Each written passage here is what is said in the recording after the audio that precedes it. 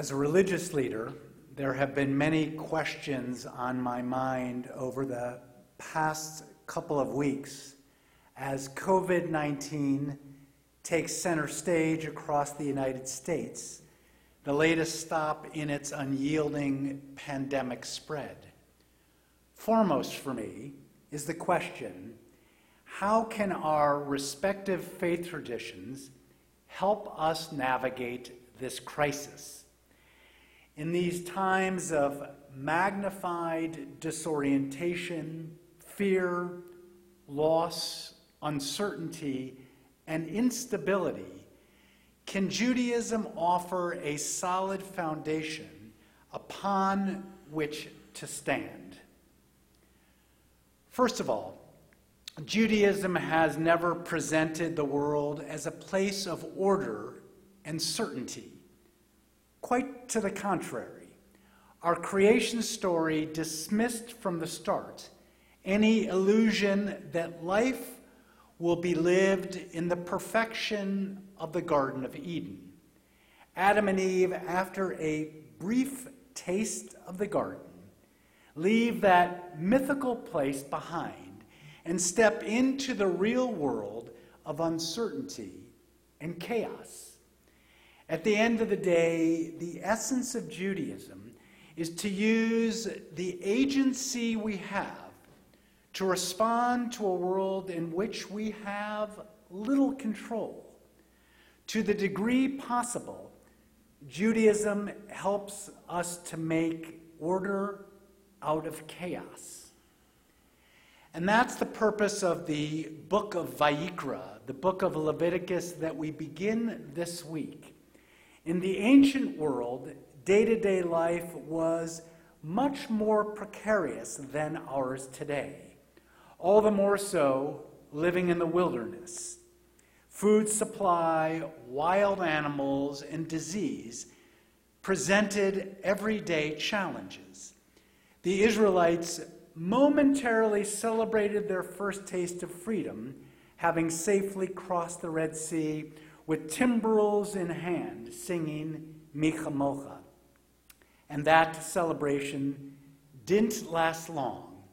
The task at hand was to figure out how to survive in the world as a free people, living a holy life in relationship to the one God of heaven and earth. Before turning to the book of Leviticus last week, the Israelites have just completed a portable sanctuary project, a Mishkan, a place for God to dwell. So God is always with the Israelites, whether they are encamped or moving. God is always with them. The first three words we read in this Torah portion are, Vayikra el Moshe, the Lord called to Moses. These three words might not be curious to you, but they are to the rabbis over the centuries, trying to interpret the wisdom of Torah. Through the first two books of Torah, when God wants to speak, well, God does just that. He speaks. Vayomer Elohim, God said, let there be light, and there was light. Vayomer Adonai El Avram, and God said to Avram, Vayomer Adonai El Moshe, and God said to Moses.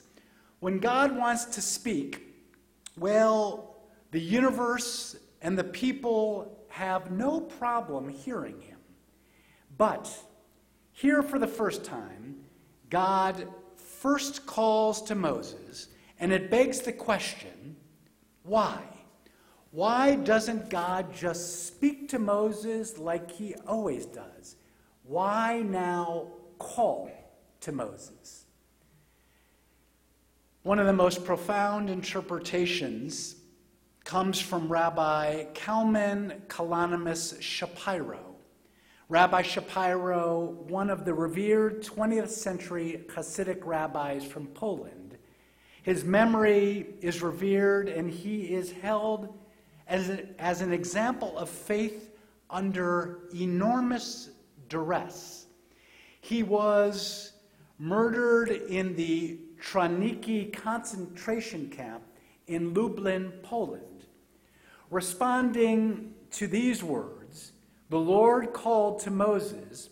Rabbi Shapiro, drawing from another midrash, imagines that God is like a human being who cries out to a friend saying, "Help me carry the burden." Nobody would know more than Rabbi Shapiro of such a burden of such human suffering, helping that God needs us to help carry the load. God feels the suffering as we do. Yet, Judaism's boldness believes in a God who needs our help carrying and helping to alleviate human suffering. God takes comfort in not having to carry it alone. So, like calling out to a friend, God calls to Moses for help. And another interpretation answering why God needs to call Moses imagines that Moses is simply too far away from God to hear God speak. God has to call out to Moses to get his attention. "Moses, over here, I've got something to say to you." Perhaps Moses thought, after completing the building project of building a Mishkan, a portable sanctuary for God to dwell, that Moses' work was done. No, Moses, after building a sanctuary, the holy work just begins. I must admit, I've never imagined I would need the book of Leviticus as I do during these times. If there ever was a time to be God's partner in carrying the burden of human suffering, it's now. This may seem counterintuitive for a faith tradition to place the heavy lifting on human soldiers. Yet, when we do it, and there is not a member of Temple Solel or anyone streaming services tonight who doesn't relate to this, when we serve one another, help to carry the burden in some way, that is what it means to be a holy people, to be in relationship to God. As God is calling out to us, we need to be calling out to one another. In all of the chaos, we can bring a measure of order by heeding the call. The Solel community is doing this in spades. With a call last week for volunteers, so many of you responded. Calls now are being made to every member of the congregation. We want to check up on you. We want to listen to how we can be there for you. We want to remind you that we love and care about each and every one of you. We've got a freezer full of food to deliver to anyone who needs it. And because of the generosity of our members, heeding the call, we have a Temple Solel hardship fund to help those in need get through the financial strain of this pandemic. Of course, there are scores of people carrying more than their share of the burden, doing truly heroic work. Our gratitude goes out, just to name a few, healthcare professionals and first responders, grocery store cashiers and those stocking the shelves, takeout restaurants and all the delivery drivers, those that have repurposed factories making respirators, those toiling in labs, working around the clock for a vaccine. The list goes on and on. And in return, these heroes are crying out to us to do our part. Stay home.